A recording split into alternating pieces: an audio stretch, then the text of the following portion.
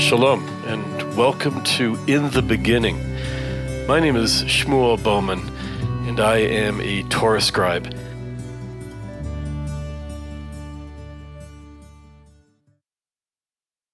I'd like to share a secret with you that Torah scribes have been doing for hundreds and hundreds of years.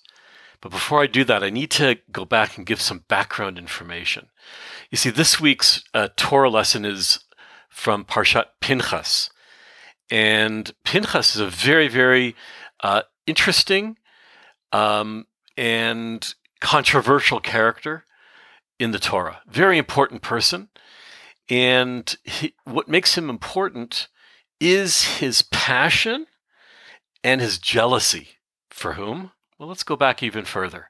At the end of last week's Torah lesson, so we see an incredible thing taking place. The nation of Israel, which is making their way to the land of Israel, Canaan, the promised land, and they're in the wilderness, right? We've come out of slavery. We're in this incredible nation-building experiment. And sometimes it goes well, and sometimes it really doesn't go well at all. In this particular case, it's the latter. What happens is that the nation of Israel, or certainly many of them, are lured by the Midianites, specifically the Midianite women, who are pagan worshippers, and they follow this pagan god called Baal Peor. And they're introducing the predominantly Israelite men, right, to this pagan worship. And the Torah is very, very clear that it involves a lot of very vulgar and very, very disgusting sexual practices. Not to mention other things which the rabbis go into in great detail, and it's just disgusting. It's really gross the way that this worship takes place. And it's not that I'm criticizing how any culture decides to practice. It's disgusting for the nation of Israel. Okay, it's for them. They've witnessed, right, the 10 plagues. They've witnessed God taking them out of slavery. Okay, they've seen the Red Sea split and they've walked through the water. Okay, they've been to Mount Sinai. They've received the 10 commandments, and so on and so on. And you would think that after all this, if you were an Israelite, you'd be like, hey, nothing can sway me. Nothing. And yet, these Midianite women are attracting these Israelite men through all this, orgy, as I say, very disgusting sexual practices for the Israelites. And the Israelites are like, okay, yeah, we're on board. Where do we sign up? We're doing this. And God is very, very clear in the Torah about what needs to happen. Because the results of this inappropriate behavior on the part of the Israelites, as spurned by the Midianite women, is actually causing a tremendous plague. There's a great plague going on, and people are dying. They're dying by the thousands, actually. And God is very, very clear, and He's like, the only way to get rid of this is you're going to have to kill your own neighbors, and maybe even your own family members, anybody who's practicing this Baal Peor pagan practice. So if you're going to have to pick up a spear, and you're going to have to get out there and spill some blood. The only way this plague is going to be stopped is by stopping the people who are doing this incredible this pagan practice. So the first person to jump up is this fellow Pinchas. And he literally sees a man and a woman, and they are inside a tent, but the tent is open. And they're not just any man or woman, okay? It's not like some guy and some girl kind of like took off into, some private place. No, this is a public announcement. This is a public statement that's going on because the man himself is one of the great leaders of Israel. He's one of the. Can you imagine this? He's one of the great leaders of Israel, and the woman happens to be a daughter of the Midianite king. So you've got this Israelite leader, right? And his name is Cosby, and the daughter of the Midianite king. So they're making this public announcement to everybody. We're not afraid. We're not afraid to do this. Too bad.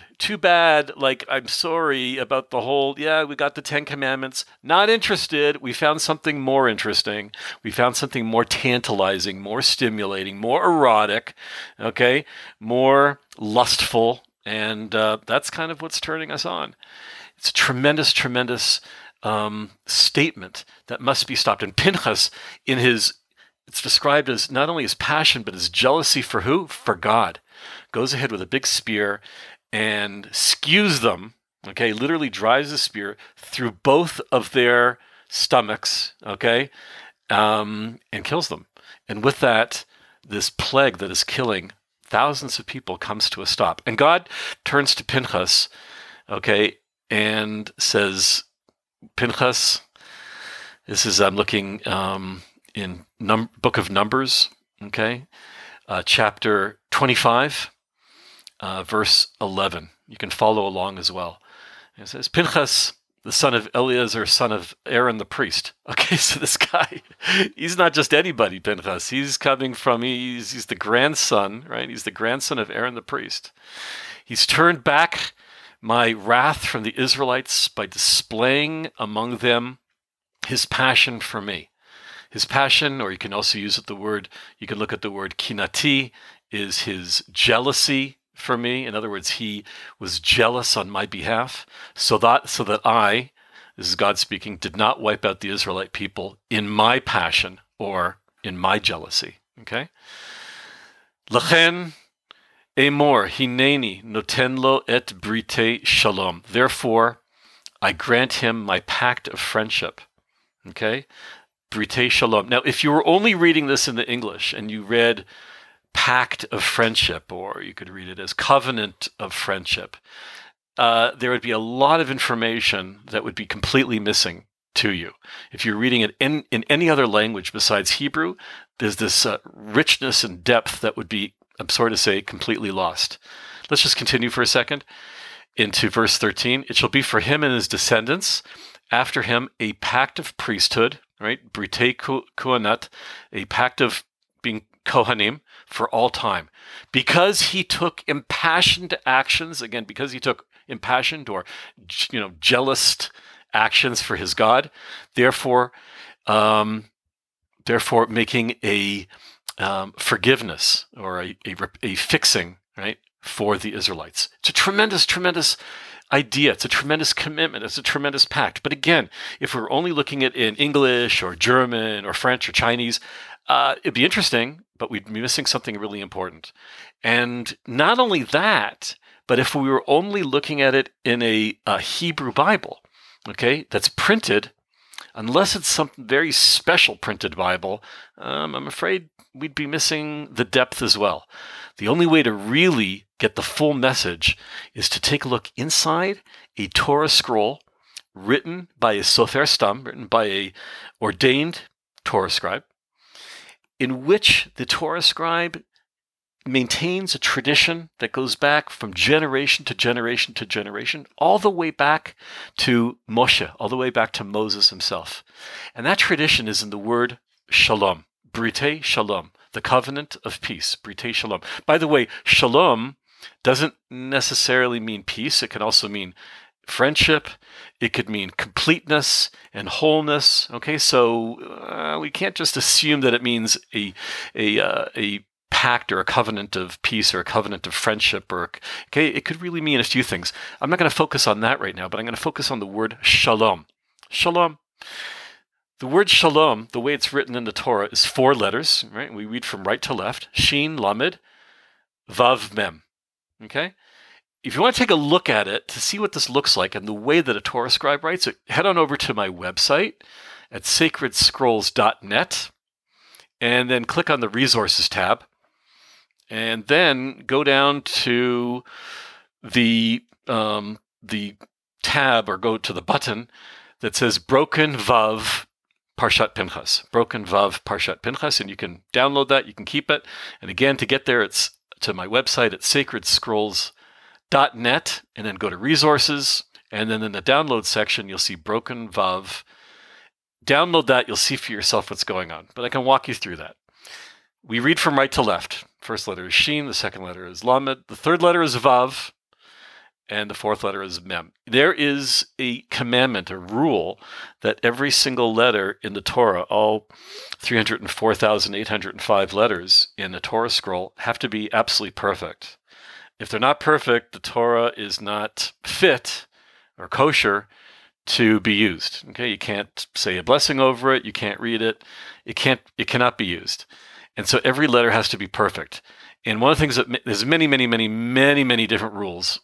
This is the sort of thing I have to learn, or any ordained Torah scribe needs to know all the rules and all the laws. And each letter has to be what's called has to be a golam shalem. It has to be a whole and complete letter. It can't be broken. As a matter of fact, if a letter is broken, if it cannot be fixed, then that Torah can no longer be used, has to be buried or put into Geniza, into a respectable place like an archives where it can be respectfully maintained, but cannot be used. In this particular case, check out the letter Vav.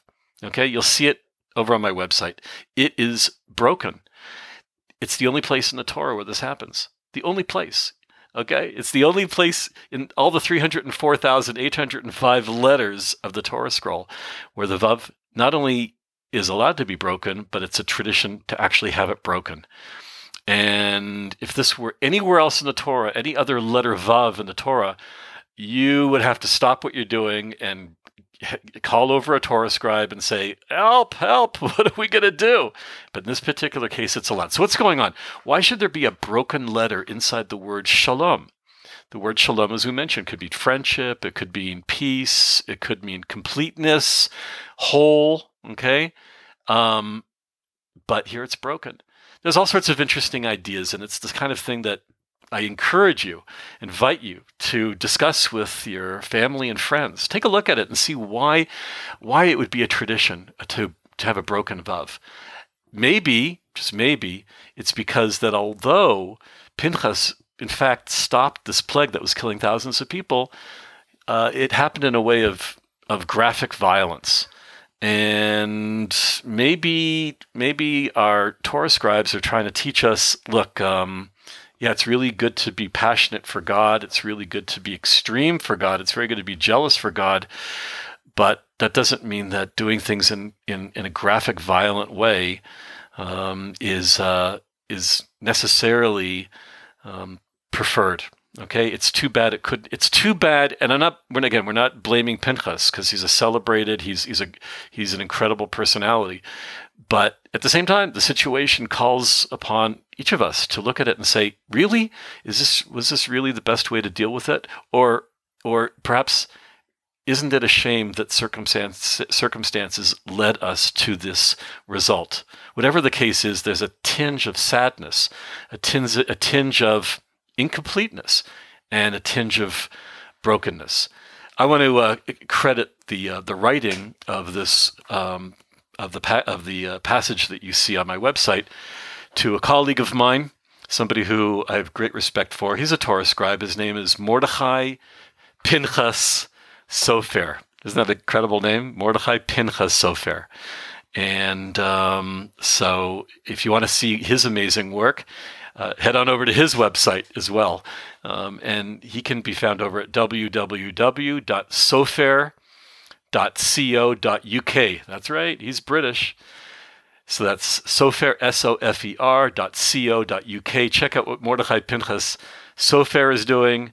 He's got some really amazing things on his website. I always love reading his work, and I think his writing, his ktav, is absolutely beautiful.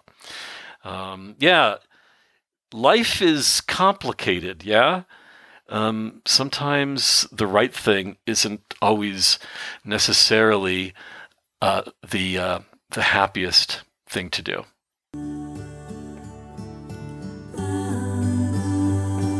Please join me every week for new ideas, and let's share these secrets together. Shalom. I'm Shmuel Bowman.